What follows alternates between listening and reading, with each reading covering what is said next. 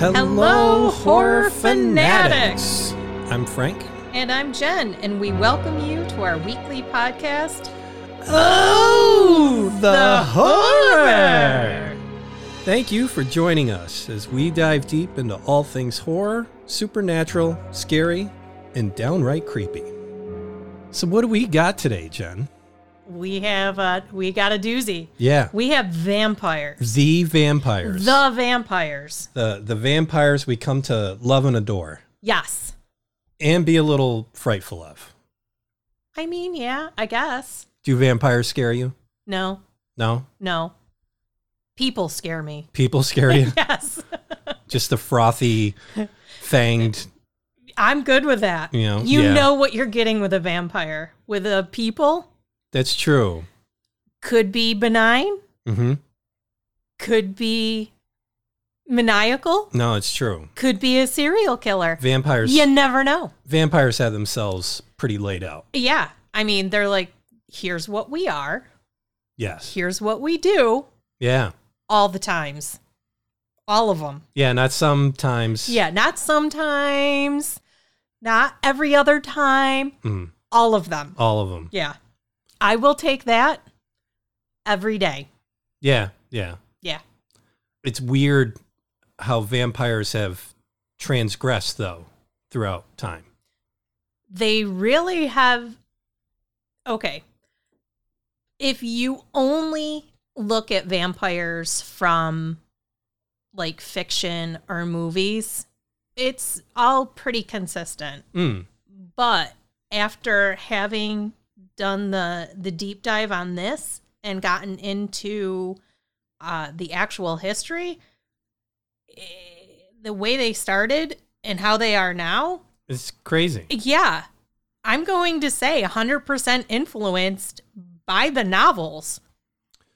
Yeah, that's... Because there are some clear, distinct differentiations from beginning explanation or description to modern explanation, description. It's safe to say that today vampires have never appeared more sensitive or romantic than right now. Enter Twilight. I think, yeah. I mean, we'll bag on Twilight a bit, but yeah, but we even, have to. Even like True Blood and stuff like that. That's those of. There's vampires, and then there's Vampire Diaries. Mm-hmm. Buffy. Yeah. Angel as well. The vampires make appearances in Supernatural. Charmed. I think Supernatural hung on at least to a little bit of the old vampire, so to speak. However, there was still that romanticism and sensitiveness, sensitivity. With plight, Benny. Yeah, with but Benny. the plight of the vampire, so to speak. Yeah. I mean, earlier it was some disease-ridden beast. Yeah. It's really what it was. All the old stories. Yeah. They were a bloodthirsty monster. Yes. And it was disease-ridden. Yes. Either they received the disease from something. Or they gave it. Or they were giving the disease. Yes. But it wasn't this plight. It wasn't this thing. It was this. No.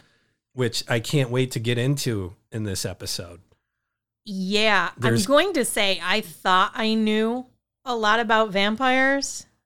Yeah, it turns out not so much. That's kind of the ongoing theme for both of us with this whole thing. We generally have a great start going into something and we're, I got a good handle. I'm going to nail this. This is what I want to cover, and I want to cover this, and I want to cover that. Yeah.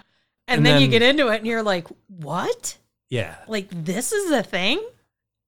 Okay. Yes, and that's where I think I like where I see our content going with this, because we follow what we don't know. Yeah. Yeah. Versus just trying to act like we know everything on here. I like what our approach, and it's not on purpose. Well, it just happens to be. It kind of is, because by doing these broad subjects, when we get into the more detailed and nuanced subjects, correct, all of this will make sense. Correct. And it will have given everyone a foundation and at least an understanding when you get to these weird one-off people or the... Yeah. I also think with these general topics, I like the foundation we're laying on them to understand future stories, which is what you were alluding to just now. I like that we're doing this type of format. Me too. Because learning early vampire, mid-vampire, and current vampire, which current vampire we'll close out with, because that's a big discussion there.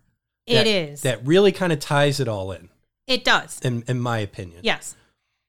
And learning old, current, old, mid, current. Yeah.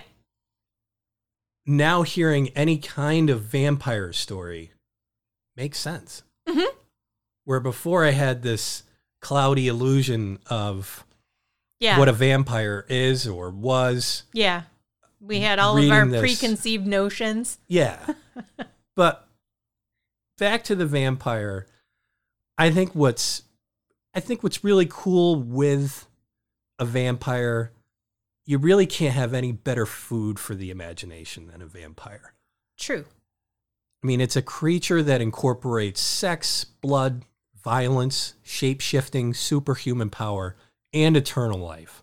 There's a little something for everyone. That's a package right there. It is. And a lot of it is basically taking all of these stories. Everybody had to be new and inventive with the vampire. Mm-hmm.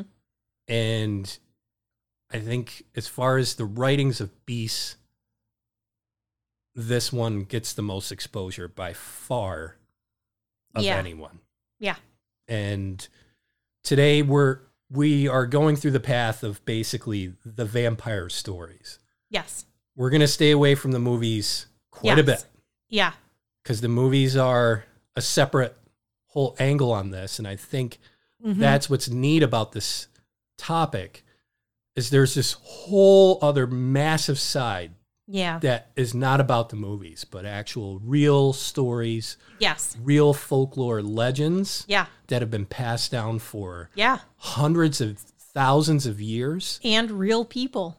Involving real people. And I can say with total commitment, that's the direction we're going to take here at Oh the Horror every single time. If there are cool, real stories with real people, we'd rather have the airtime on that than a movie that was made with a production crew and a writer, a novel writer. We'd rather go that route. Yes. Just seems more interesting for us. We're the ones punishing ourselves first with all this stuff and then carrying it on to you as the listener. We like the true stories. That doesn't date you at all. No, not at all. So what do you got for a definition of a vampire? I have vampires are evil mythological beings who search at night for people to feed upon.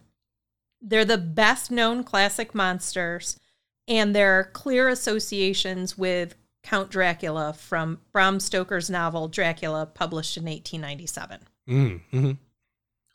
It's amazing with Dracula. Yes. Because there's the vampires and then there's Dracula. Yeah. And I noticed that reading and doing a lot of research on this type of topic. There definitely was a line where it was vampires, vampirism. Yes. And then there's everything after Dracula. Yeah. Mm-hmm. Yeah. Yeah. Now, the story that really focused on Dracula the most was Bram Stoker's, right? Yeah. He was the one that introduced the term Dracula. He introduced Dracula. And that was inspired from Vlad the Impaler, correct? Correct. Yes. And the actual first use of the word vampire, I get into later. Yeah. No, I just figured we'd premise that because there was that line in the sand. Yes. With Bram Stoker actually inserting the name Dracula. And I want to say I think it was Bram Stoker's that brought in Nosferatu as the name of Dracula as well. I could be wrong on that. I have not read Bram Stoker's Dracula in forever. Yeah, a long time. Yeah. Almost to the point where I barely remember it. Yeah. And I feel bad about that. But I didn't have time to go back and read it. Yeah. So someday, guys, I promise I'll read it and we can do like a book club where we discuss and that's Dracula. where these stories are going to become more focal points and whole episodes. Yeah. A lot of this for us getting into these general episodes give us room too to kind of figure out where we want to narrow down things. So it's been fun for us in that regard. So do you want me to break down the main characteristics and then you can get into... Yeah. Okay. We got the definition. Yep. So the main characteristics, so these would be the descriptions. These are the symptoms, if you will. This is what we have to look out for. Correct. Yeah. 1, they drink human blood. 1A, subcategory, they drain the blood with sharp fangs. 1B, again, same category, they are killing the victim and turning them into a vampire. Then we have their second characteristic, they hunt at night. The third is sunlight weakens their powers. The fourth, some are able to shapeshift to a wolf or bat. Then we have 5, super strength. 6, they're often charismatic or hypnotic and sensual, and that captivates their victim, making them easy prey, if you will. And 7, they have no reflection in a mirror. And 8, they cast no shadow. It should be noted, however, that I'd have to say the charismatic, the no reflection, the casting no shadow, and the sunlight weakening, those are all correlations from Dracula, the book. Yeah. Gets back into that line that was drawn in time. Yeah. A lot of those, the whole Casanova type of character. And, the reflection. Yeah. But that's the WebMD symptoms. Yes. Shall we say. Yes. Now, later, I will get into Supernatural, the series, and their symptoms of vampires after we've gone through all of this so that you can see how theirs is more closely related to that older vampire. Yeah.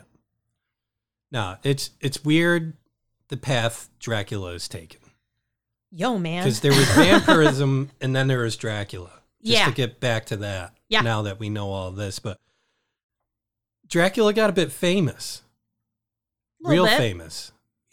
I forget how many of it was, but there was like 170 or so movies, and Dracula was featured as a main or lesser character. I mean, he's advertised throat lozenges, cat food, insecticide, pizza, security systems, and many other products. He's got a breakfast cereal. Count Chocula. I know. It's no Frankenberry or Boo Berry. Oh, I was a big Boo Berry fan. Oh, I loved Boo Berry. It tasted fantastic. It was so good. Yeah, yeah. Oh.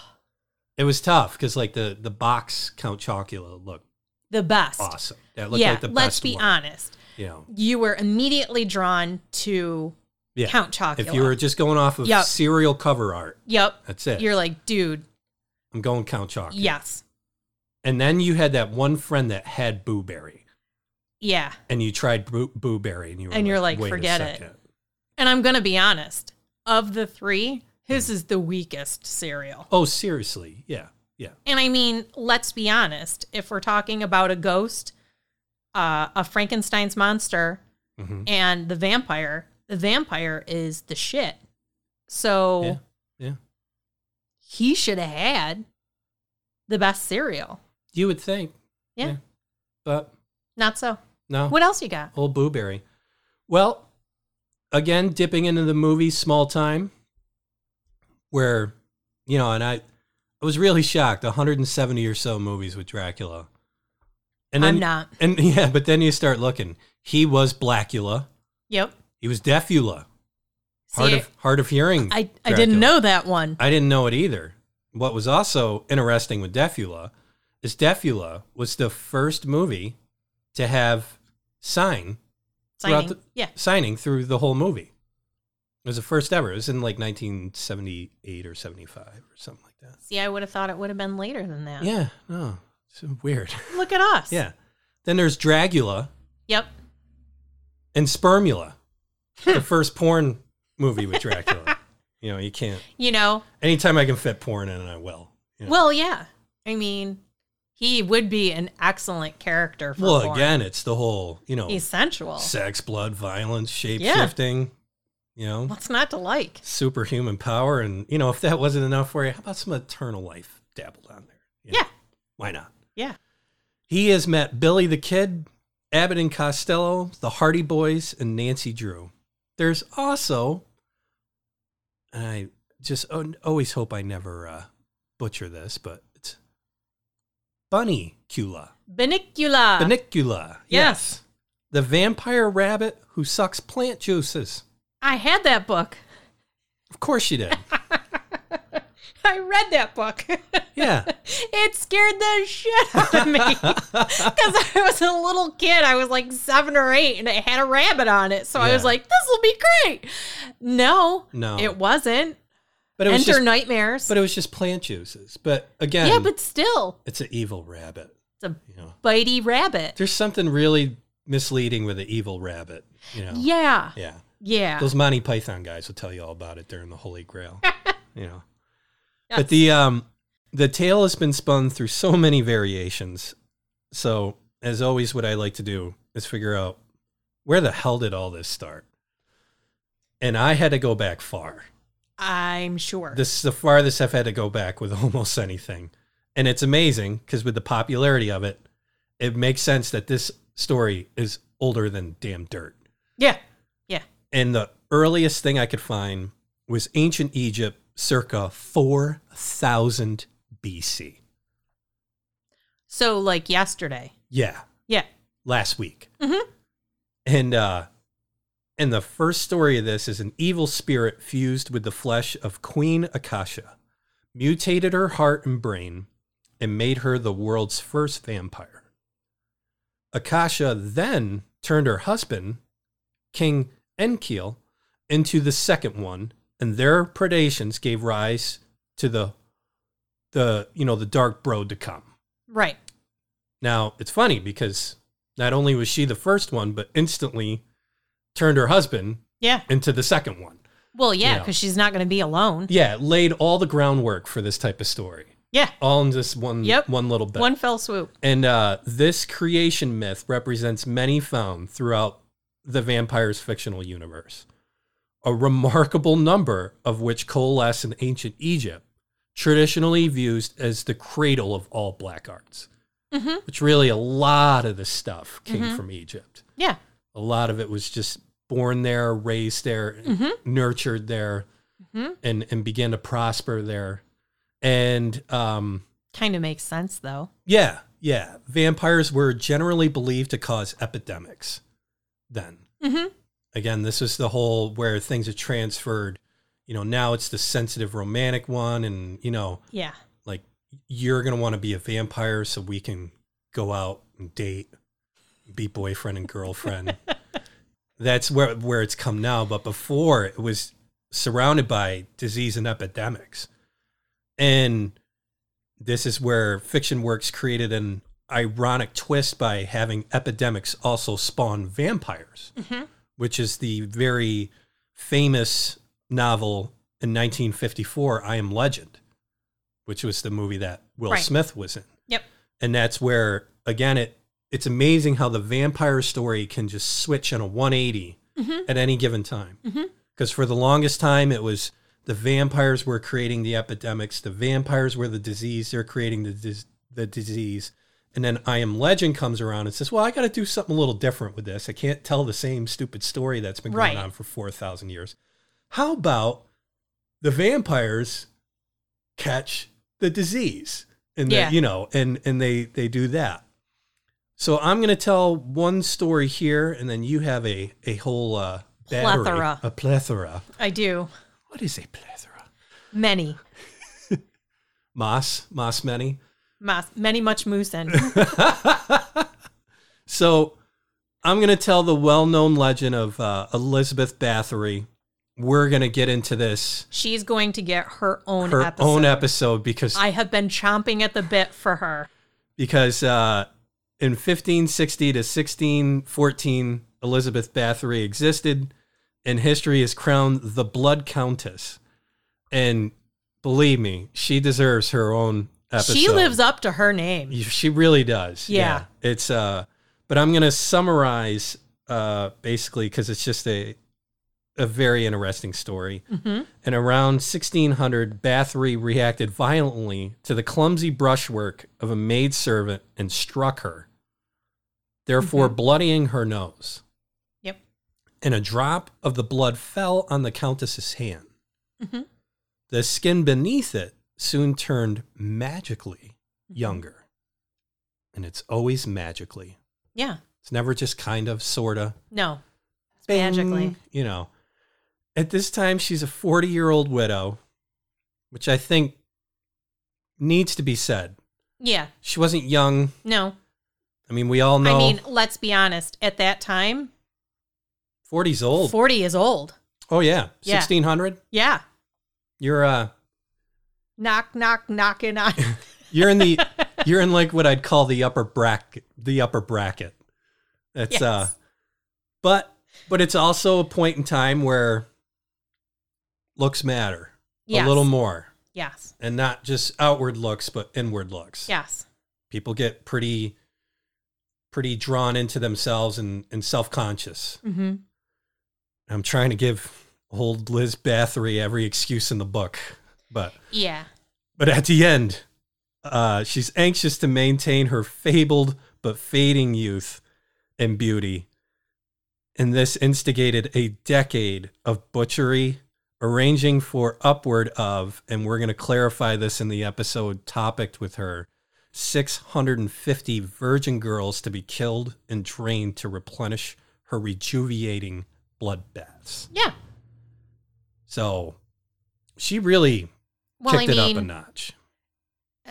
A bathtub is pretty big. So especially those tubs. Takes a lot of blood to fill it. Yeah. Yep. She, again, that's about as far as we're going to get into that topic. Yeah. Because that one will be coming up. Probably, I'd say, is that slated for next month? Or is it the month after? It could be at the end of next month. Yeah. Or beginning of March. End of March. February, beginning of March? Mm-hmm. Yeah. Yeah. Well, what do you got over there? Okay. So Bram Stoker's Dracula is said to be inspired by Vlad the Impaler. And Vlad's name was actually Vlad Dracul. Yeah. Which kind of makes sense. And there will be a future episode to follow on Vlad. Vlad was born in Transylvania, Romania. He ruled Wallachia, Romania on and off from 1456 to 1462. He valiantly fought off the Ottoman Empire, and his favorite way to kill his enemies was to impale them on a wooden stake. The legend is he enjoyed dining amidst his dying victims and dipping his bread in their blood. So the parallels of Vlad and Stoker's Dracula are both from Transylvania, both fed on or sucked the victim's blood, and both killed by driving a wooden stake through their heart. And it's implied that by him impaling his victims on a stake, that's how you could kill the vampire. Yeah. So vampire superstition had its heyday in the Middle Ages when the plague was decimating entire towns. And plague left behind bleeding mouth lesions on its victims, and to the uneducated and the superstitious, that automatically equaled vampire. Well, I think with the knowledge of that time, that wasn't a hard bridge to jump over. No. You know, I this gets back to everything that we always talk about. The knowledge then was so scarce, and everyone was left to their own devices, their own imaginations, their own creativity. Yeah, it's relevant. Yeah, I mean it is. When you're left to your own device, let's be honest, most of the time you're gonna either leap to a conclusion or make the wrong decision. Well, and as we discussed before, just how humans have a hard time of handling random chance. Yeah. What makes it even worse in something like this is where it becomes more than coincidental. Yeah. Like you say you have 10 victims and 4 of them have these frothy, blood bleeding mouths or sores. Well, you now have a lot of evidence to feed those feelings and flame those fires. Feed those beliefs. Not a hard bridge to cross. So let's get into the story of Mercy Brown. And unlike the fictional Dracula, Mercy was a real person who lived in Exeter, Rhode Island, and was the daughter of a farmer named George Brown. George lost most of his family, including Mercy, to tuberculosis in the late 1800s. The community used Mercy as a scapegoat to explain their deaths. It was common at the time to blame several deaths in one family on the undead. The bodies of each family member were often exhumed and searched for signs of vampirism. When Mercy's body was exhumed and did not reflect signs of severe decay, the townspeople accused her of being a vampire and making her family sick from her icy grave. It should be noted, she was buried in an above-ground vault in the midst of a New England winter. Of course she wouldn't have decomposed. Yeah. She froze. Yeah. Yeah. Whatever. So they cut out her heart, burned it, and fed the ashes to her sick brother, who, shocker, died shortly thereafter. That's weird. It's so weird how that would happen, right? Let's cross back a step. Yeah. So you have Mercy goes through all this weird stuff and they're afraid. So Mercy just dies of tuberculosis. No, and that's what I'm saying. Like, you know, for us it's tuberculosis. For them, it was weird stuff. And yeah, she got sick. Yeah, the whole family was sick. Crazy symptoms and all that stuff. So what always interests me back in this time period and earlier time periods is there was no leap to go and burn the heart, cut the heart out. Yeah. Burn the heart. Yeah, no. You know? Feed it to the brother, because it's surely going to cure him and feed it. Yeah. Of this vampirism sickness that he has. Yeah. It's so weird. I mean, the things people do. Wait, there's more. No. Yes. No way. Yes. Full of it. Yes. So vampires, or a form of them, are recorded in most cultures. And the term vampire was popularized in Western Europe after reports of an 18th century mass hysteria of pre-existing folk belief in the Balkans and Eastern Europe that in some cases resulted in corpses being staked, people being accused of vampirism, and variants in Eastern Europe were also known by Striga in Albania, Vrikolakas in Greek, and Strigoi in Romania. So, the Striga is a vampiric witch in Albanian mythology and folklore that sucks the blood of infants at night while they sleep and then turns into a flying insect, traditionally a moth, fly, or bee, and only the Striga herself could cure those she had drained. She's often pictured with a hateful stare, sometimes wearing a cape, with a horribly disfigured face, and usually live in hidden places in the forest and have supernatural powers. She had a what stare? She had a hateful stare. So she had resting bitch face. She did. She did. Yeah. Yes. And turned into a moth, not a bat. No, but a moth, a fly, or a bee. With resting bitch face. Yeah. Which I've seen many a bee, and I've seen many a moth. I've seen a lot of resting bitch face. Never on an insect, but hey, yeah, what do I know? But even just resting bitch face, but I don't think they're sucking the blood out of infants or anything. Well, now you can look at the... Now I'm concerned. Now you can be like, yo, man, are you a striga? Yeah. Where do you live? Is it hidden in the forest? Do you work in a daycare center? Yes. Or I think more importantly, an orphanage. Nursery?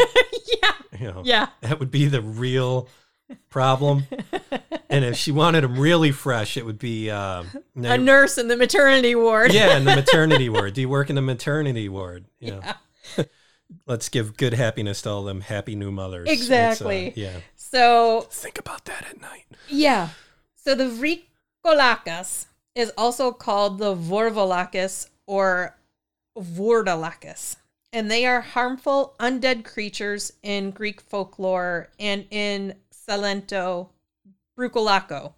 And it shares similarities with numerous legendary creatures, but generally is equated with vampires in the neighboring Slavic countries. They eat flesh, particularly livers, rather than drink the blood. And its appearance is more like that of a zombie. Then we get into the Strigoi. In Romanian mythology, they are troubled spirits that are said to have risen from the grave, and they're attributed with the abilities to transform into an animal, become invisible, and gain vitality from the blood of their victims, which, let's be honest, of the three, this is the one that's closest to vampires. So the charismatic and sophisticated vampire of modern fiction and lore was born with the publication of The Vampire, spelled with a Y, by the English writer John Polidori in 1819.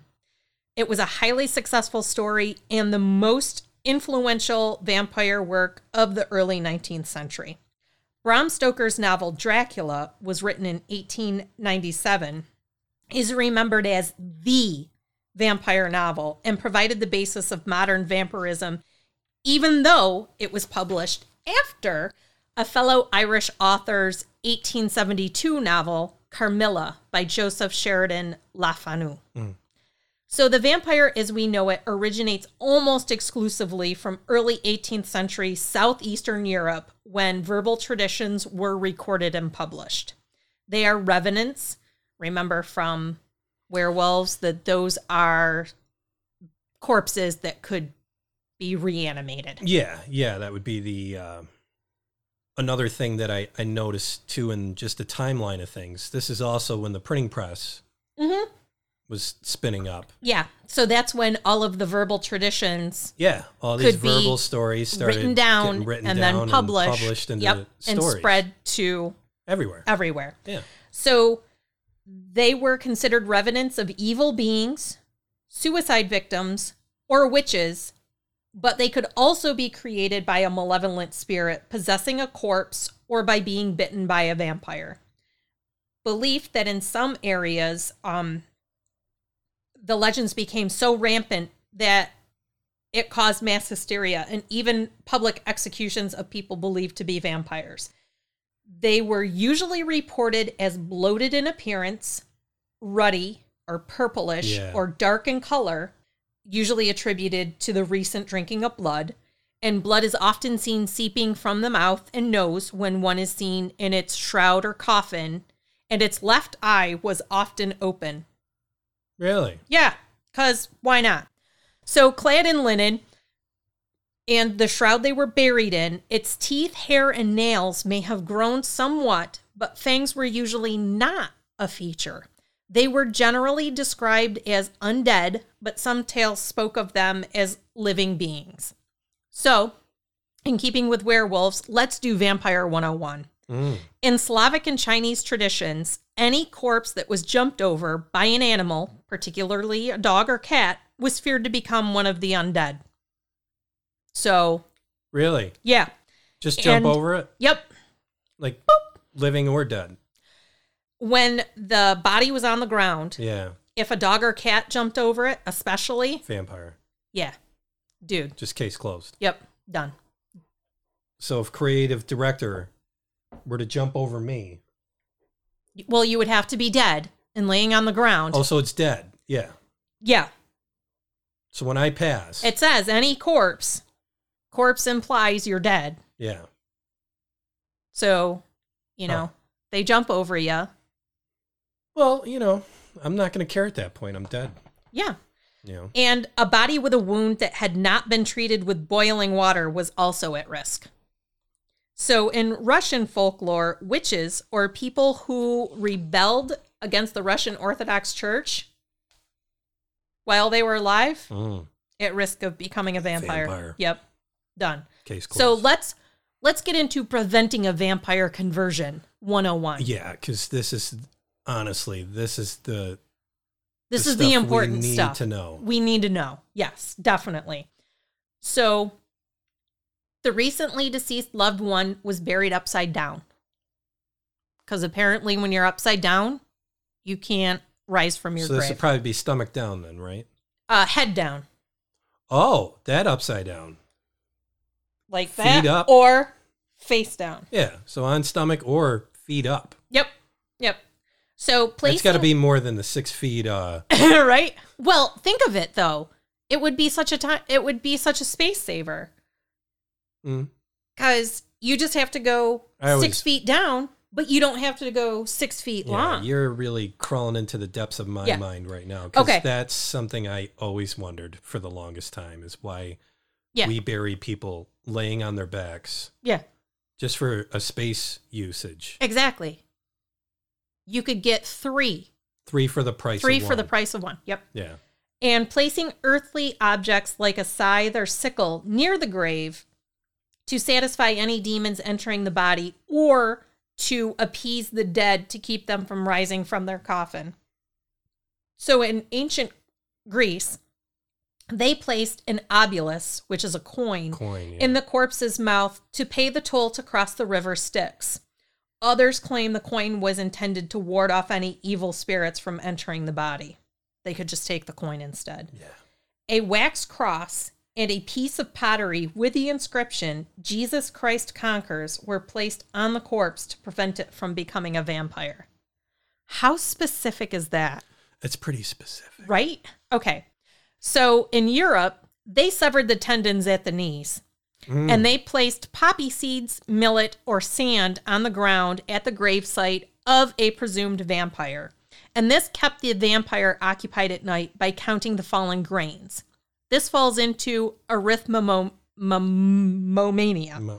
It's a mental disorder seen as an expression of OCD where individuals have a strong need to count their actions or objects in their surroundings. Sounds like Count Dracula from Sesame Street, right? In this counting thing, it shows up again. In counting sheep? No, just this whole counting thing. Yeah. So in China, a vampire finding a sack of rice would have to count every grain. Clearly. And the counting theme is encountered in myths from the Indian subcontinent, South America, tales of witches and other evil beings or mischievous spirits. And then we get into identifying a vampire 101. Well, back a second to the... counting? The counting, yeah. The count?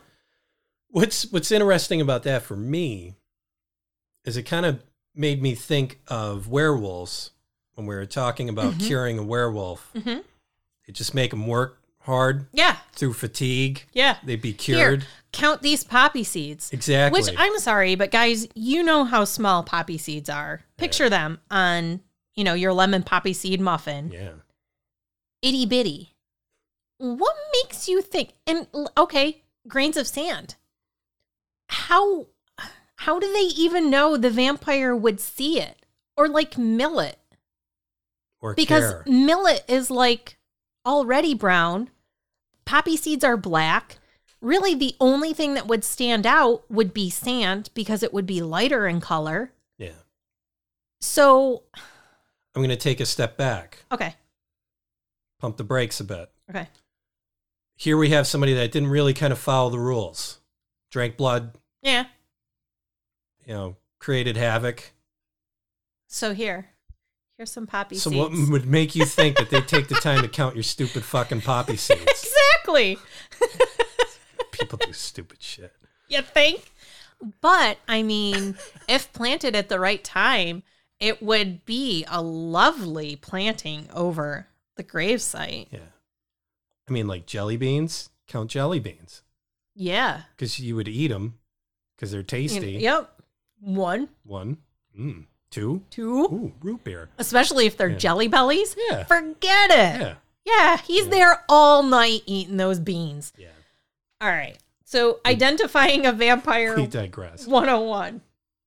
A method to find a vampire's grave involved leading a virgin boy through a graveyard or church grounds on a virgin stallion, generally black, and the stallion would balk at the grave in question. And in Albania, the horse is white. Super specific. Yeah. Did we just read this before? I was talking to you about it before. Yeah. And then holes appearing in the earth over a grave. Corpses thought to be vampires were generally described as having a healthier appearance than expected. Mm-hmm. They were plump and showing little or no signs of decomposition. In some cases, suspected graves were opened. Villagers described the corpse vampire as having fresh blood all over its face, and evidence of an active vampire in a locality included death of cattle, sheep, or relatives and or neighbors. So, folkloric vampires make themselves known by engaging in minor poltergeist activity, such as hurling stones on roofs and moving household objects. And this is my favorite one, pressing on people as they sleep. So sleep paralysis. Yeah. So let's get into protection from vampires 101. Apodotropics, which is items able to ward off revenants. Yeah. Garlic, branch of wild rose, or hawthorn. In Europe, sprinkling mustard seed on your roof. Really? Yeah. Others, crucifix, rosary, or holy water. Yeah. And the vampire is unable to walk on consecrated ground. Example, church or temple. Church or temple, yeah. They can't cross running water. And mirrors when placed facing outward on a door. The mirror appears in Stoker's Dracula, and they had no reflection or didn't always cast a shadow. And it's not part of Greek lore. Stoker was the one to kind of bring up the absence of a reflection. Correct. Yes. And I don't know if this vampire cannot enter unless invited. Also stems from Is that written Dracula. Invitation? Or... Because after that invitation, they can come and go as they please. Oh, really? So you would have to say, please come in. Like, so if this guy showed up at your door and he's like, hey, can I borrow some sugar? Yeah. If you invite him in and say, yeah, sure, come on in. I'll get it for you. Well, now you've given them an open invitation to come and go as they please. That's why they always tell you when cops knock on a door, you never open the door. Because if you open the door, then they can come in and then they can just, They can come and go as they please. What's the story? They plant drugs all over your house. I don't know. And, they're like a crazy evil leprechaun or something like that. Though active at night, they weren't generally considered vulnerable to sunlight. So I think the being vulnerable to sunlight is more of the fictional version of a vampire. To a certain degree. We'll get into that a little later. So methods of destruction, 101. Yeah. Staking was the most common method, particularly in the Southern Slavic cultures. Sticking the wooden stake right through their heart. Yeah. Yeah. Ash was the preferred wood in Russia and the Baltic states. Hawthorn in Serbia, and oak in Silesia. Aspen is also used as it was believed Jesus' cross was made of aspen. Oh, yeah. So aspen branches on graves of purported vampires would prevent their rising at night. Staking is often through the heart. Let's use the wood that the guy rose from death with. Yeah. Yeah. Yeah. We go back with Christ being the first witch. Could he have been the first vampire too? I mean, we could be checking a lot of boxes here with Christ. Check. Yeah. So in Russia, the stake went through the mouth, and that's in Russia and northern Germany. And in northeastern Serbia, the stake went through the stomach. Russia does stuff hardcore. They sure do. Right through the mouth? Holy cow. And piercing the skin of the chest would deflate the bloated vampire. An anti-vampire burial. Bury sharp objects, such as sickles, with the corpse, and they would serve to penetrate the body if it decided to bloat when transforming to a revenant. So as the balloon blows up. Yep. Decapitation. It's preferred in German and Western Slavic areas. That's an old classic. The head is buried between the feet, behind the buttocks, or away from the body. And this action made the soul leave the body, as in some cultures it was believed the soul lingering inside the body is what caused it to rise. The vampire's head, body, or clothes could be spiked and pinned to the earth to prevent the rising. The Romani people drove steel or iron needles into the heart and placed bits of steel in the mouth, over the eyes, ears, and between the fingers at the time of burial. Hawthorn in the corpse's sock.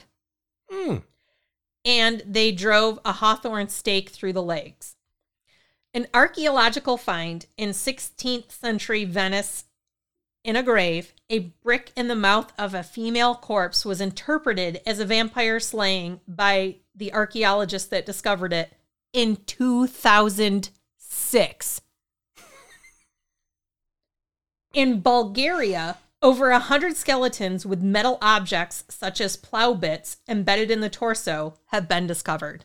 Wow. Yeah. So the Balkans had a big period. They really did. They did. They had a big period of vampirism. So further measures, you could pour boiling water over the grave, or you could do a complete incineration of the body. In the Balkans, a vampire could be killed by being shot or drowned, repeating the funeral service, and then sprinkling holy water on the body, or an exorcism. In Romania, garlic is placed in the mouth, and until the 19th century, they shot a bullet through the coffin. Yeah. For resistant cases, the body is dismembered, pieces burned, mixed with holy water, and administered to family members as a cure. Remember Mercy Brown? Yeah. Yep. And in Saxon regions of Germany, they placed a lemon in the suspected vampire's mouth. I don't know why. I don't think they know why either. Yeah, I think at those points, and this is something we'll clarify a little later, I think people were just going for broke.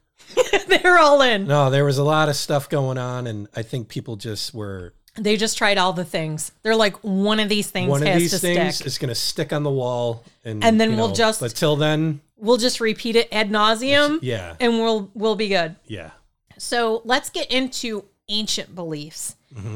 The ancient beliefs were that vampires were supernatural beings consuming the blood or flesh of the living, and they've been found in nearly every culture around the world for many centuries, though the term vampire did not exist in ancient times.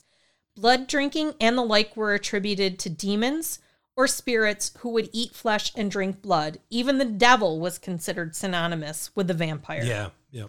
So in India, tales of Vaitala, ghoulish beings that inhabit corpses, were compiled in the Batal Pachisi.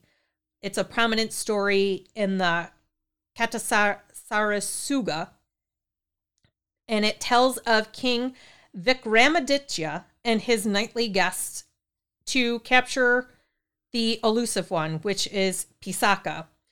The returned spirits of evildoers, or those who died insane, bear resemblances to vampires. Persians were one of the first civilizations to have tales of blood-drinking demons. Creatures attempting to drink blood from men were depicted on excavated pottery shards. Ancient Babylonia and Assyria had tales of the mythical Lilitu. and this is synonymous with and gave rise to Lilith and her daughters. The Lilu from Hebrew demonology. Lilitu was considered a demon and was often depicted as subsisting on the blood of babies and estries, which are female vampires of Jewish folklore believed to prey on Hebrew citizens. Female shapeshifting, blood-drinking demons who roamed at night among the population seeking victims. According to Sefer Flasidim, estries were creatures created in the twilight hours before God rested. An injured estrie could be healed by eating bread and salt given to her by her attacker. So in Greco-Roman mythology, Empusae are shape-shifting female beings possessing a single leg of copper commanded by Hecate in late antiquity, described as a category of phantoms or specters thought to seduce and feed on young men. Lamia, child-eating monster, and in the later tradition was regarded as a type of night-hunting demon. In earlier stories, Lamia was a beautiful queen of Libya who had an affair with Zeus. Upon hearing this, Zeus's wife Hera forced Lamia to eat her own children, the offspring from her affair, and afflicted her with permanent insomnia. Zeus took pity on her and gave her the gift of prophecy and to also temporarily remove her eyes to relieve her sleeplessness. Mormo, female spirit whose name was invoked by mothers and nurses to frighten children to keep them from misbehaving. She was originally a woman of Corinth who ate her children, then flew out, and described as a female specter, phantom, or ghost by modern commentators. Strigas, Strix, or Strixes. It's a bird of ill omen, the product of metamorphosis that fed on human flesh and blood, also referred to witches and related malevolent folkloric beings. Over time, Empusae and Lamia became general words to describe witches and demons, respectively. Empusa was the daughter of the goddess Hecate and was described as a demonic bronze-footed creature. She feasted on blood by transforming into a young woman and seduced men as they slept before drinking their blood. The Lamia preyed on young children in their beds at night, sucking their blood, as did the Geludis, or Gelo, female demon or revenant, who threatens the reproductive cycle by causing infertility, miscarriage, and infant mortality. Like the Lamia, the Strigas feasted on children, but also preyed on adults. They were described as having bodies of crows or birds in general, and later incorporated into Roman mythology as Strix, a kind of nocturnal bird that fed on human flesh and blood. Origin for the bat, maybe? That's what I was saying. Like, is that the origin of the whole bat story? I think so. A lot of feeding off infants. A lot of it. And I think they use that as a reason for the high infant mortality. It couldn't be that, they were just malnourished or sick. It surely had to be, it had to be somebody some sort of monster. Fault. Mm-hmm. Yeah. So one of the earliest recordings of vampire activity came from the region of Istria in modern Croatia in 1672. Local reports cited the local vampire Juri Grando of the village Kringa as the cause of panic among the villagers. A former peasant, Yuri died in 1656. Local villagers claimed he returned from the dead and began drinking blood from the people and sexually harassing his widow. Okay. The village leader ordered a stake be driven through his heart, but when that method failed to kill him, he was subsequently beheaded with much better results. Yeah. I don't even know what that's supposed to mean. Yeah, and that story... I mean, we have to blow past that because I have more questions than answers. Like sexually harassing his widow? Yeah. What does that even mean? Oh, that's that whole... God, he just won't leave me alone. Even in death, he won't leave me alone. Yeah. Yep. So during the 18th century, there was a vampire sighting frenzy in Eastern Europe with frequent stakings and grave diggings to identify and kill potential revenants. This included government officials. Despite being called the Age of Enlightenment, when most folkloric legends were quelled, the belief in vampires increased dramatically, resulting in a mass hysteria throughout most of Europe. Panic began with an outbreak of alleged vampire attacks in East Prussia in 1721 and in the Habsburg monarchy from 1725 to 1734, which spread to other towns. 2 infamous vampire cases, the first to be officially recorded, involved the corpses of Peter Blagojevich and Milo Sekar from Serbia.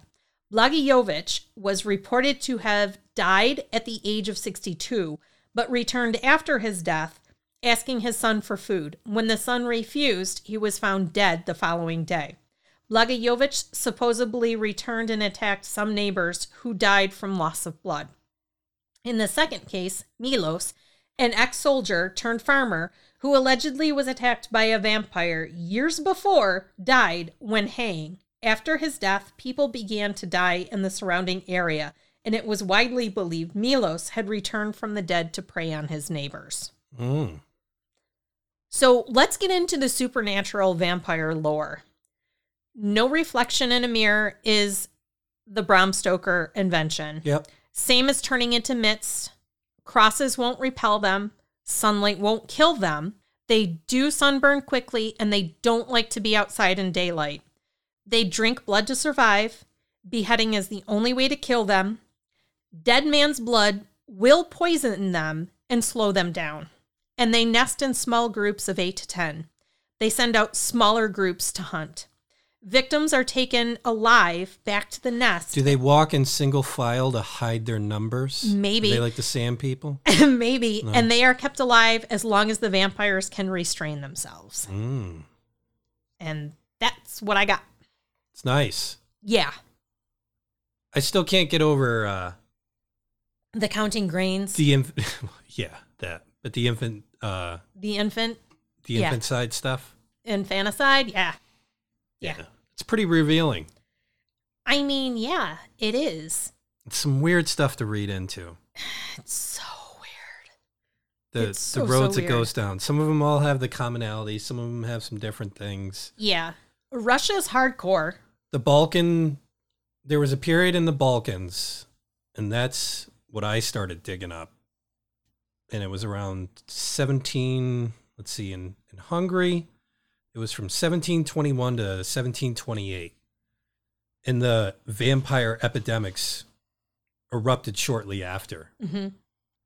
So basically, medicine in recent decades has stepped forward to offer explanation of vampiric origins. Mm-hmm. And one of the most frequently cited medical causes, and I'm a huge follower of this idea, is rabies. Mm-hmm.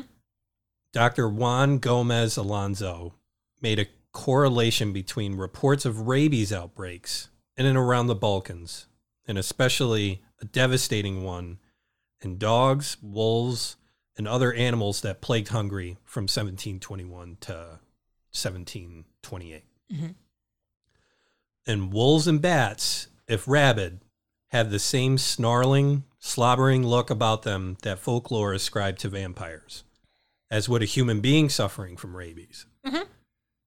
So various other symptoms reinforce the rabies vampire link, which I found pretty interesting.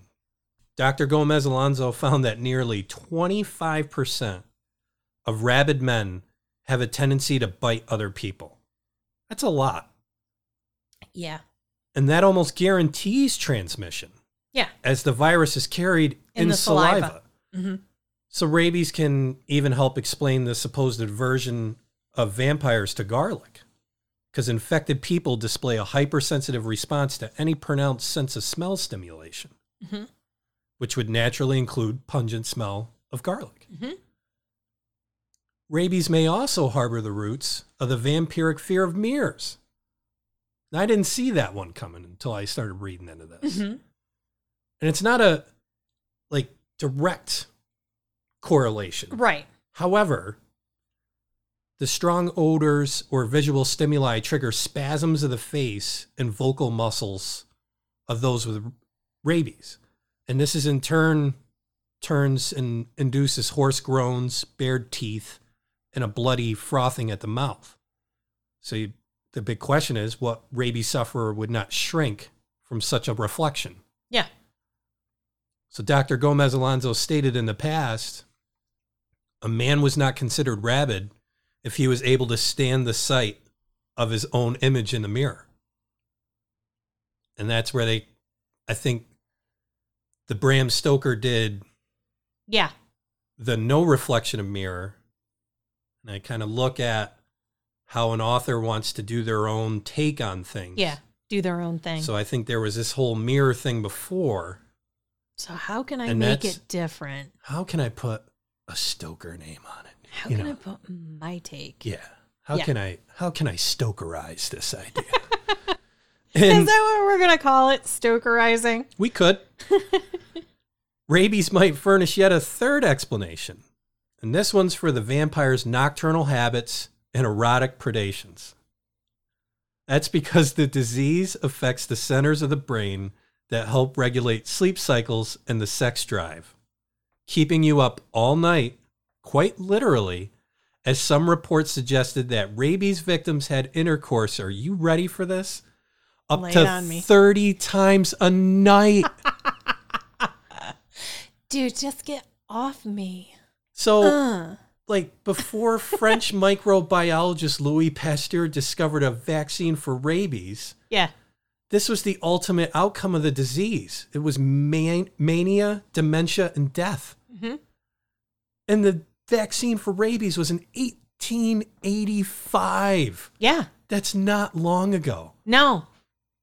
So there's this whole period from where I started at 3000 BC. Yeah. That's 3000 to 0. Mm-hmm. And then 0 to 1885, where rabies was a problem. A big problem. They didn't know it was rabies. It was vampires. No, but like you see where these rampant outbreaks come up, and there are these crazy stories, and it gets back to the whole, well, put a lemon in their mouth. You know, it's like at this point, people have got to just be like, I don't know. Throw some mustard seeds. I don't know what to do. Yeah. You know, and there's the one person that's complaining, well, we got to do something. It's like, well, then what do you want to do? Oh, no, put a lemon in its mouth. I really think that's what was going on here. Yeah. 30 times a night. Holy shit. In your best years, were you knock it out 30 times a night? That puts Wilt Chamberlain to shame. And here's the thing. It transmitted through saliva. Uh-huh. So all these people just jackrabbiting all over the place are getting this. Yeah. I mean, it's just insane. And so you cut out their heart, you burn it, and you feed it to them, and you're good to go. At some point, you know, you got these people frothing from the mouth, and they're just, you know, just like, you know, just wailing on people. I mean, obviously, even kids were, you know, just, I can't imagine, like, people talk about how crazy times come and go. I can't even imagine that kind of mania. No. On a widespread level. No. No, sir. And it just, I can't even conceptualize that kind of mania. Well, I mean, it was a different time. No, and people don't really realize some of this stuff. And this is stuff that no one really talks about. They don't want to talk about it. No. And I don't understand why they don't want to talk about it, because it happened. And it's fascinating. And this part of it, what it does, it makes me enjoy today. Yeah. You know, where I can just go to work, do whatever I got to do, and I don't have these problems. No, not even me having these problems, but just seeing it in my periphery. You know? No, not at all. But if rabies doesn't persuade you of vampirism's physiological underpinnings, there's always porphyria. Mm-hmm. It's a rare genetic disorder leading to a breakdown in the production of, now, I heard it's heme. Hema? There's hema, or I've heard heme. Mm-hmm. the red pigment in blood. Mm-hmm. What do we want to decide, heme or hema? I like hema. You like hema? Okay. I do. I'll proceed with that. So carried by 1 in about every 200,000 people, porphyria typically lies dormant in the bloodstream. Once it awakens, however, it makes the skin hypersensitive to sunlight, causing lesions so severe they may destroy the sufferer's nose or fingers. Gum tissue wastes away, making teeth appear more prominent. That's Enter where the kind of fang-like presence. And some of the victims may even grow hairier, which kind of werewolf crosses over to werewolves. Uh-huh. Check that episode out. It's a good episode. Yeah. I like that one. Yeah. It's one to howl about. We had our first Would You Rather in that episode. That's true. It's true. And you'll have to listen to it to find out. Mm-hmm. We're not going to give up that kind of information. But it does have to do with this episode. It does. Yeah. It's easy to imagine how such a victim able to move about only at night might be taken for a werewolf or a vampire in this type of Striga. You know, the HEMA injections help alleviate the symptoms today. This is something that people experience today. Mm-hmm. This isn't something back then. It isn't one of those old ancient diseases. It's still a thing, but the injections help alleviate the symptoms. But medical professionals speculate that the afflicted individuals in times past might have been driven by instinct to drink blood. Mm-hmm. If they ingested enough of it, they would get the HEMA from... The HEMA might be absorbed directly into the bloodstream through the stomach wall. So, in porphyria, as an etymological rationale for vampirism offers this bonus. So too much garlic is known to destroy the functioning of HEMA in the liver. So a porphyria victim, believing himself to prey to a vampire and therefore moved to surround himself with garlic, might by that very action inadvertently trigger the latent porphyria in his own loved ones. Mm-hmm. Because the disease runs in families. Right. It's hereditary. Yep. So once he died and his relatives sickened in turn, it might look to all the world like the handiwork of a vampire. Yep. So all this stuff starts connecting the dots. Yep. And the latter being widely supposed to prey on their next of kin. Right. And that was the thing that I found interesting with werewolves and vampirism, is it all seemed to be kind of a family struggle. Yep. More than like a community struggle. Mm-hmm. The family, like if somebody had one of this stuff, people in the family were like, oh, fuck. Yeah. And it wasn't just because of what people in the town were going to say. There was a larger fear at work here of catching something, getting something transmitted, or the family's cursed. Don't get your vampirism on me. Ew. Sit over there. You're so gross. So then there's pellagra. First recognized in 1735. Pellagra results from a deficiency of niacin and tryptophan, usually caused by a diet overly dependent on maize or corn. Corn was planted widely across southern and eastern Europe, where the climate was warm enough for it to flourish. And that's where pellagra became endemic. One of the disease's early symptoms is hypersensitivity to light. The skin becomes inflamed, then turns scaly and parchment thin. Pellagra is Italian for rough skin. The breath turns foul, while the tongue thickens and blackens from bleeding sores. Mm-hmm. Good times. It sounds sweet. It's the gift that keeps on giving. You think? Your brain neurons degenerate, leading to unpredictable behavior. This is insomnia, irritability, dementia, violence. Do you get bitey? Well, yeah, the whole violence end of it. So what's the worst thing I think of, and just to end out, diarrhea brings on weight loss, refusal of food, and anorexia. And if you're left untreated, this is invariably fatal. And in the few years before dementia leads to death, the anemia caused by the gastrointestinal bleeding lends its sufferers an undeniable look of the living dead. Yeah. It's a wasting disease. Yeah. Basically. And it's the main reason for identifying a person as a vampire. This goes back to the old stories compared to the new stories. Yes. The new stories, the vampires, the embodiment of beauty and beautiful skin, and there was that turn in fictional stories that brought this on to a certain degree. The old stories, it was this whole wasting thing. Yeah. And somebody was rotting away, but somehow they were dark, they were ruddy, they were purple in color. Smelled terrible and gross. Reacted weird to things that normal people wouldn't. And that went on for a long time. Mm-hmm. And I think the whole life thing is they just wouldn't die. They just keep going. So it looked like this person that just lived forever and just wouldn't die at all. And people who call themselves, and that's where I look at a lot of this. It was just this disease-ridden group of people that you couldn't really call anything on them. You couldn't give them a name. So this vampirism. Well, medicine was, you have ghosts in your blood. Well, yeah. Well, like I said, rabies vaccine was literally, what the hell was it? 1885 or something like that. Yeah, 1885 for rabies. Yeah.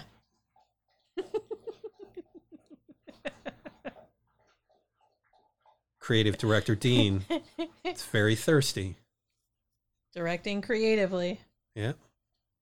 So, people who call themselves vampires do exist today.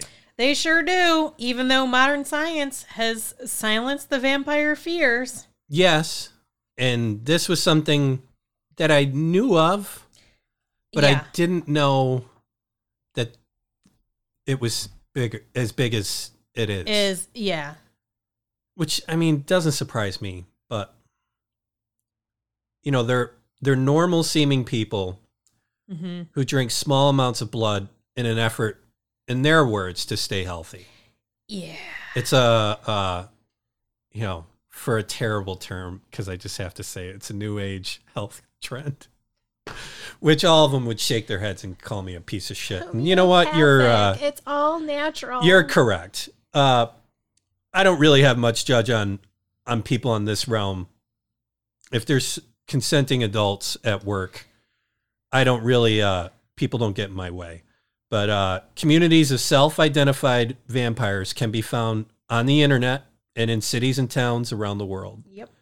And to avoid rekindling vampire superstitions, most modern vampires keep to themselves and typically conduct their feeding rituals, which include drinking the blood of willing donors in private. It's been said that the blood brings a rush of energy. Yes. Now, again, it's a lot of health things. It's weird. I read some third-party articles. I'm not going to get into names, and I'm not even going to get into the names of the people they talked about. That stuff's out there. If you want to read it, go for it. Check it out.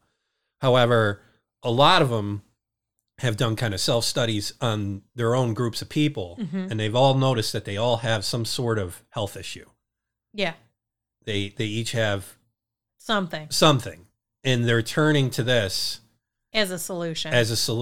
And guys, I don't know if you know this, but we have these things called doctors, and they go to school and they learn about all of these diseases and symptoms, and there's like these things called tests that they can run. And, you go in, you say, this is what I'm feeling. This is what I'm suffering with. And then tests follow. Well, and then you get an answer. Here's the thing, though. That works a lot of the times. But some people do fall in the cracks. And this is where I kind of empathize with this type of person. I really do. I mean, when I went through my issues with problems with memory and things to that regard, and we ultimately found out that it was sleep. But think about it. Look at how much money I spent in the healthcare system of doctors. And we're talking specialists, the best specialists there were for neurological issues and things like that. Yeah, you went to neurologists. You went to psycho. What was it? A neuropsychotherapist. No, a neuropsychologist. Neuropsychologist. I actually saw 2 neuropsychologists, and the second one told me that you already saw the best guy there is. You know, and I went through all of that, and that was thousands of dollars, taking all these tests, getting all these scans, PET scans, and then to find out that it was just sleep. Yeah. Through a pulmonary person, a pulmonary specialist, and get hooked up to a CPAP. Yeah. So I get the plight and the struggle of people with health problems. Yes. The doctors today, I think, you know, and I'm not going to blame doctors, because doctors have what I'd like to say is the card. Yeah. And they go through the steps. Yep. And what you're really hoping is that you fall under one of those steps. Right. Because not only can they identify it, but they can treat it.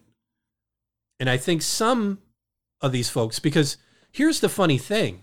The people who are calling themselves vampires today, a lot of them are very smart, well-educated.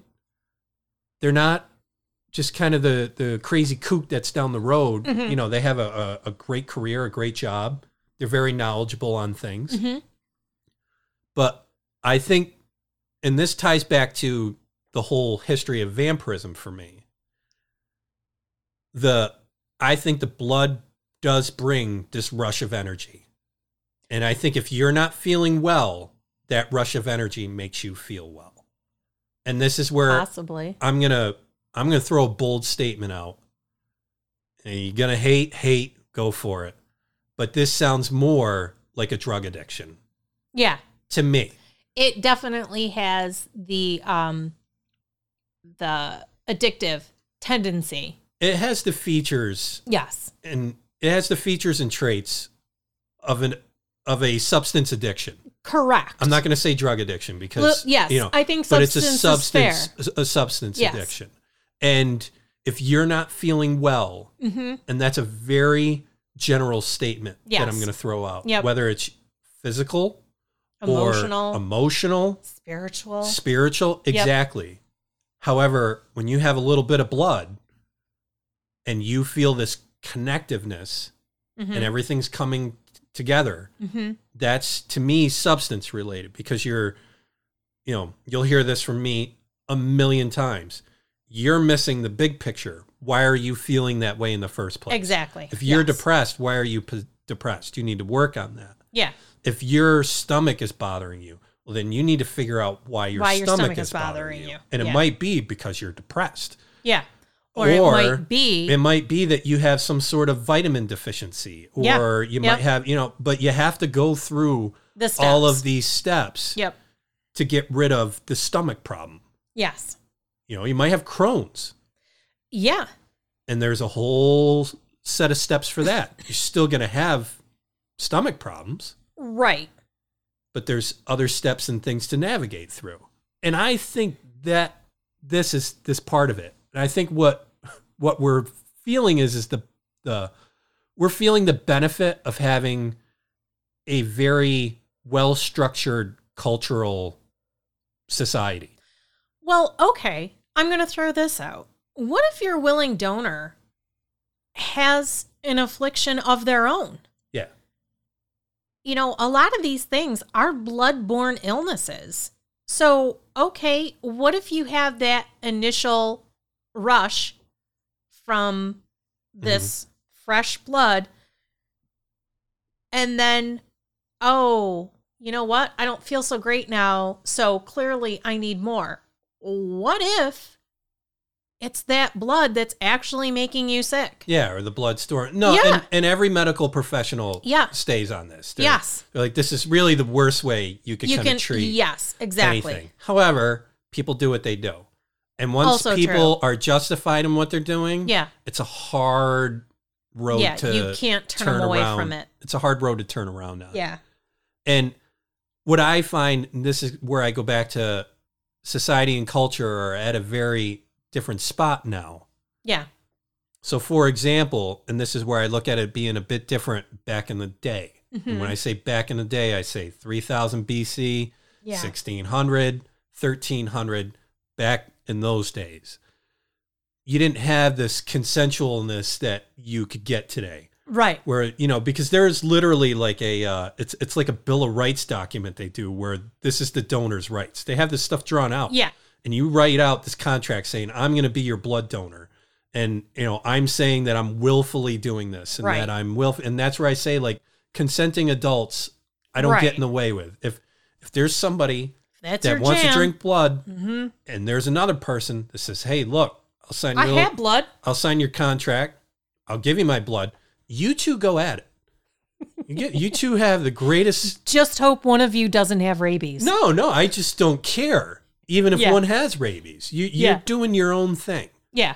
Now, the thing is if somebody does get rabies, then that bothers people around because now, there's a 25% chance you're going to bite someone. And also you're going to be fucking screwing for 30 times a night. Yeah. Because you can't sleep. Yeah. Then it becomes a people problem. It does. But it just does look like substance abuse to me. Yeah. And here's the thing is it looks peaceful and it looks cool now, but take away that societal acceptance of doing a document or whatever. Like what if you had this person that's been consuming blood for 10 years and then all of a sudden for some reason, societal, cultural, whatever, it's no longer accepted. Right. And people are going to say, no, I can't do this. I can't be a donor. Now you're going to see all these weird things that used to happen in the past. Yep.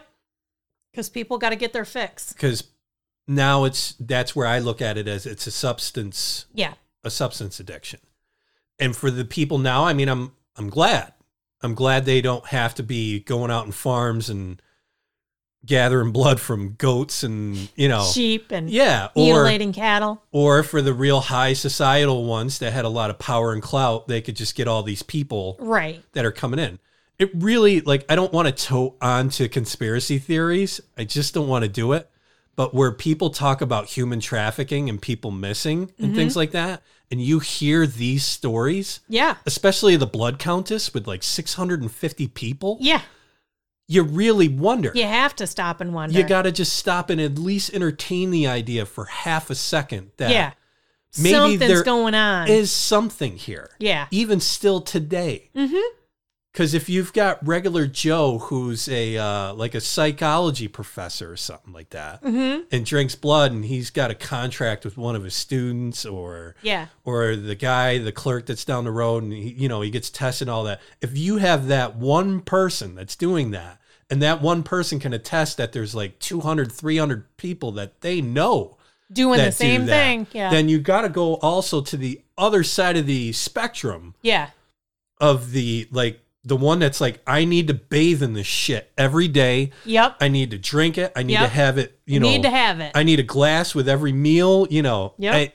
You have to open the door to that kind of concept in your mind. Yes. And just at least acknowledge the possibility of it. Yes. And that's what scared the hell out of me researching this. Yes. Because werewolves was a total different deal. Yeah. Witches was a total different deal. And I remember saying last episode, witches kind of really creeped me out because it got real. Yes. But this creeped me out because it got real too. Yeah. And it just was real in the sense of, I get it. This is something that has been happening forever. Yeah. And now we're in this standpoint where there's people that are doing this now. Is it more civilized? Yes. Shocker. Guess what? It's not making you immortal. Well, no. But again, this is where people are just led down paths and their own belief system's going to steer their way. They're going to do what they do. Yep. I remember watching My Strange Addiction. Yes. And there was that younger woman who drank blood. Yes. And what was profound to me on watching that was she was convinced that she's doing right. She says, again, it's a substance abuse attitude. Yep. I know I'm doing right. I don't care what people think. Yep. And I will get this any way I can. Yep. She had a donor. And if her donor wasn't available, correct, she would go to, it was like a bodega. Correct. And she would get, I Animal think blood. she preferred pig's blood. Yeah. But in a pinch, she would make do with cow's blood. Yeah. So now let's get like a story like with her. Yeah. What is going to happen to her if that wasn't readily accessible? Yeah. Say she couldn't get the animal's blood. Yes. Just going, into a store. Mm-hmm. Or have a voluntary donor approach. How desperate is she going to get? And how is that desperateness, how's that desperation going to determine her outlook? And again, I look at that as the same as substance abuse. It's a weird deal. It is. And the thing is it's not fake. It's real. Yeah. It's real. There's a lot of stories in New Orleans. Yep. Where there's a huge presence of that. Mm-hmm. There's a lot of people that do this. Yes. I'm not trying to drum up fear or anything like that, but there's a lot of people that do this. And they're everyday, normal people that do it. And again, I'm going to say it for the millionth time. If they're consenting adults and people are doing what they're doing. Well, it's all well and good while they're consenting adults. No, that's what I'm saying. I have no problem with that. It's the same thing with drugs. But at some point, the consent could be taken from them. So what do you do then?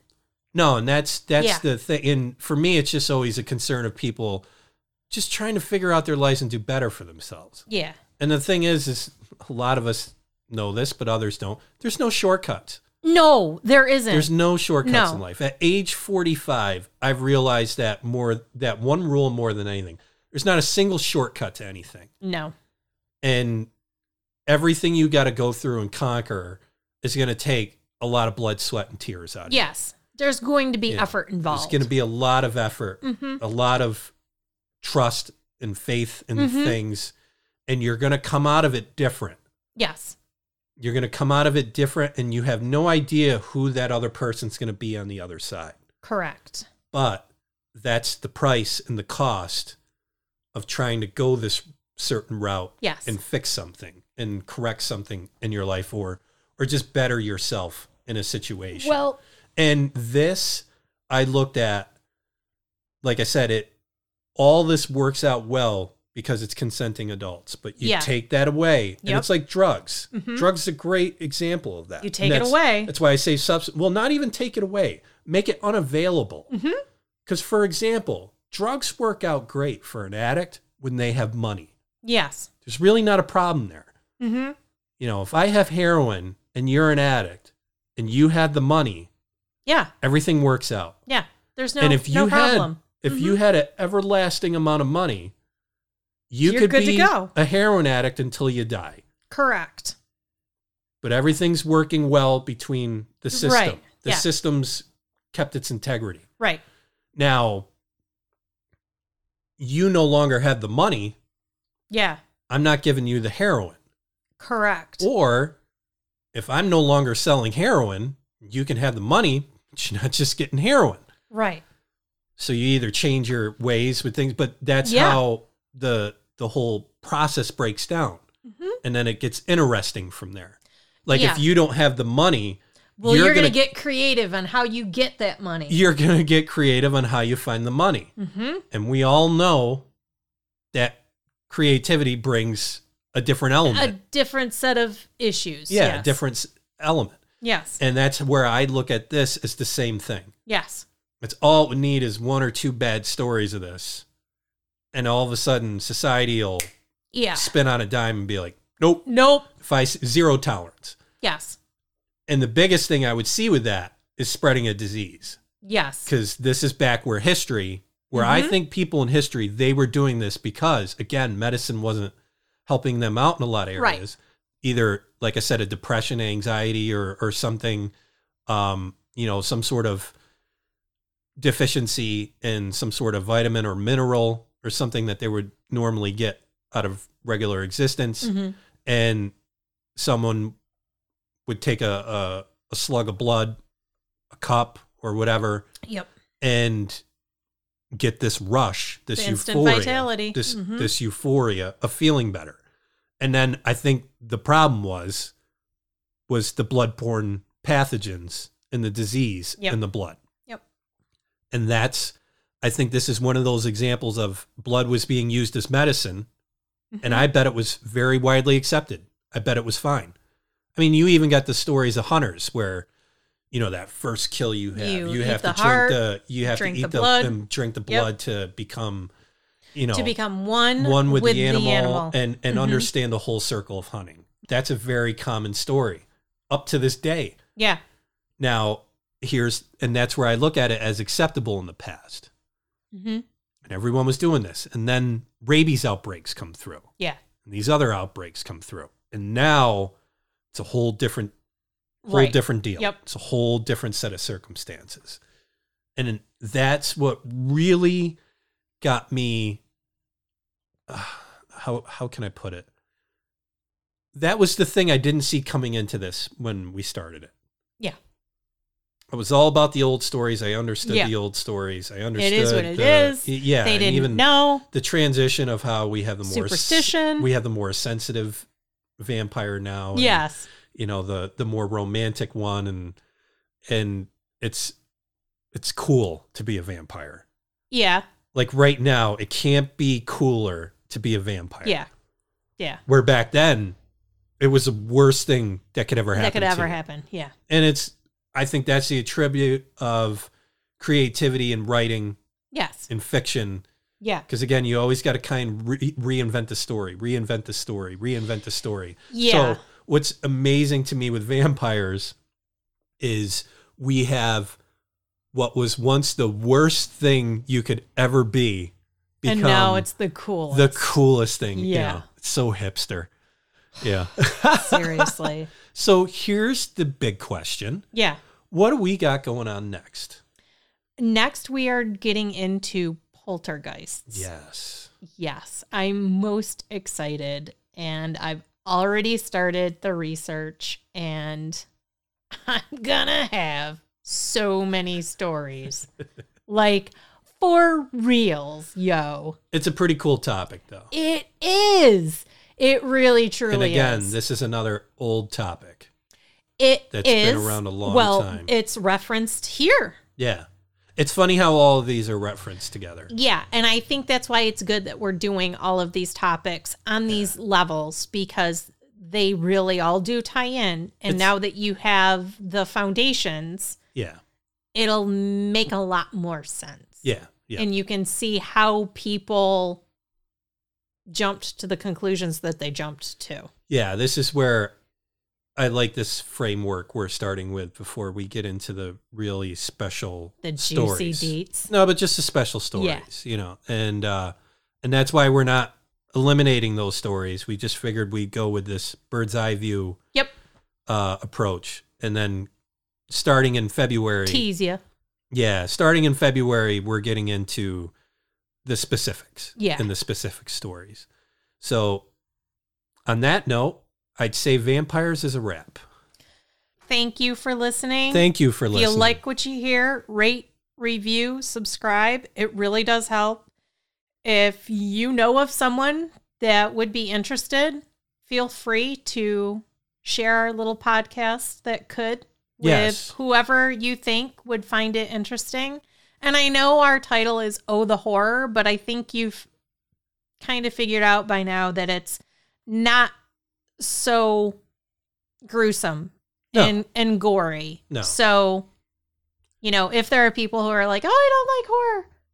I mean, if they don't like horror, have them listen to our first episode of Haunted Houses, which appears to be a nice gateway. Appears to be the most popular episode we have so far. It's gotten the most response. It's gotten the most feedback. Yes.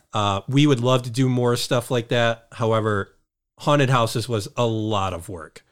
That was a ton of work. It really was. And we're trying to figure out the balance. That's been the hard part of this podcast. Is figuring out the hard stops and the spots where we need to be flexible. So our website has all of our information, correct? Yes. If you were to spread the knowledge of our podcast, we would greatly appreciate if you direct everybody to ohthehorrorpodcast.com. And do we have an email address? Yes, we do. It's OTH at seriouslydecent.com. So if you've got an interesting topic, or if you've got a story, or if there's something you'd like to share, feel free to drop us a line, and who knows, it could be part of an episode. It could be part of the episode or part of the show. Yeah. Or we'll at least name drop you and say thanks for listening. Absolutely. And connecting in, if you so desire. But yes, we definitely, with the way social media platforms are kind of in a weird way right now, we would really appreciate if you directed people to the site. The website is the best place to find us. It's got links to all of the platforms, if you will. Correct. So whatever your preferred method is, it's all there. Yes. We have all our episodes where you can listen to directly. Yep. And your preferred platforms to listen, which right now it's Apple Podcasts, Spotify, Google Podcasts, Amazon Music, Overcast, Pocket Casts, and then there's the classic RSS feed that you can grab. Our social media presence is on there, so you can connect to our Facebook group, our Instagram account, and we're looking at making a YouTube presence of some kind. We're still figuring that out. So if you click it and it's empty, we're well aware. It'll be there. We don't know when. We are grassroots here. We are a little mom and pop podcast. Yeah. Still in the dining room. We are working on a studio. We're working the way in the studio. However, thank you so much for listening. We're going to wrap this up. You guys are the best. Thanks for listening. Stick with us, and we'll stick with you. Thank you.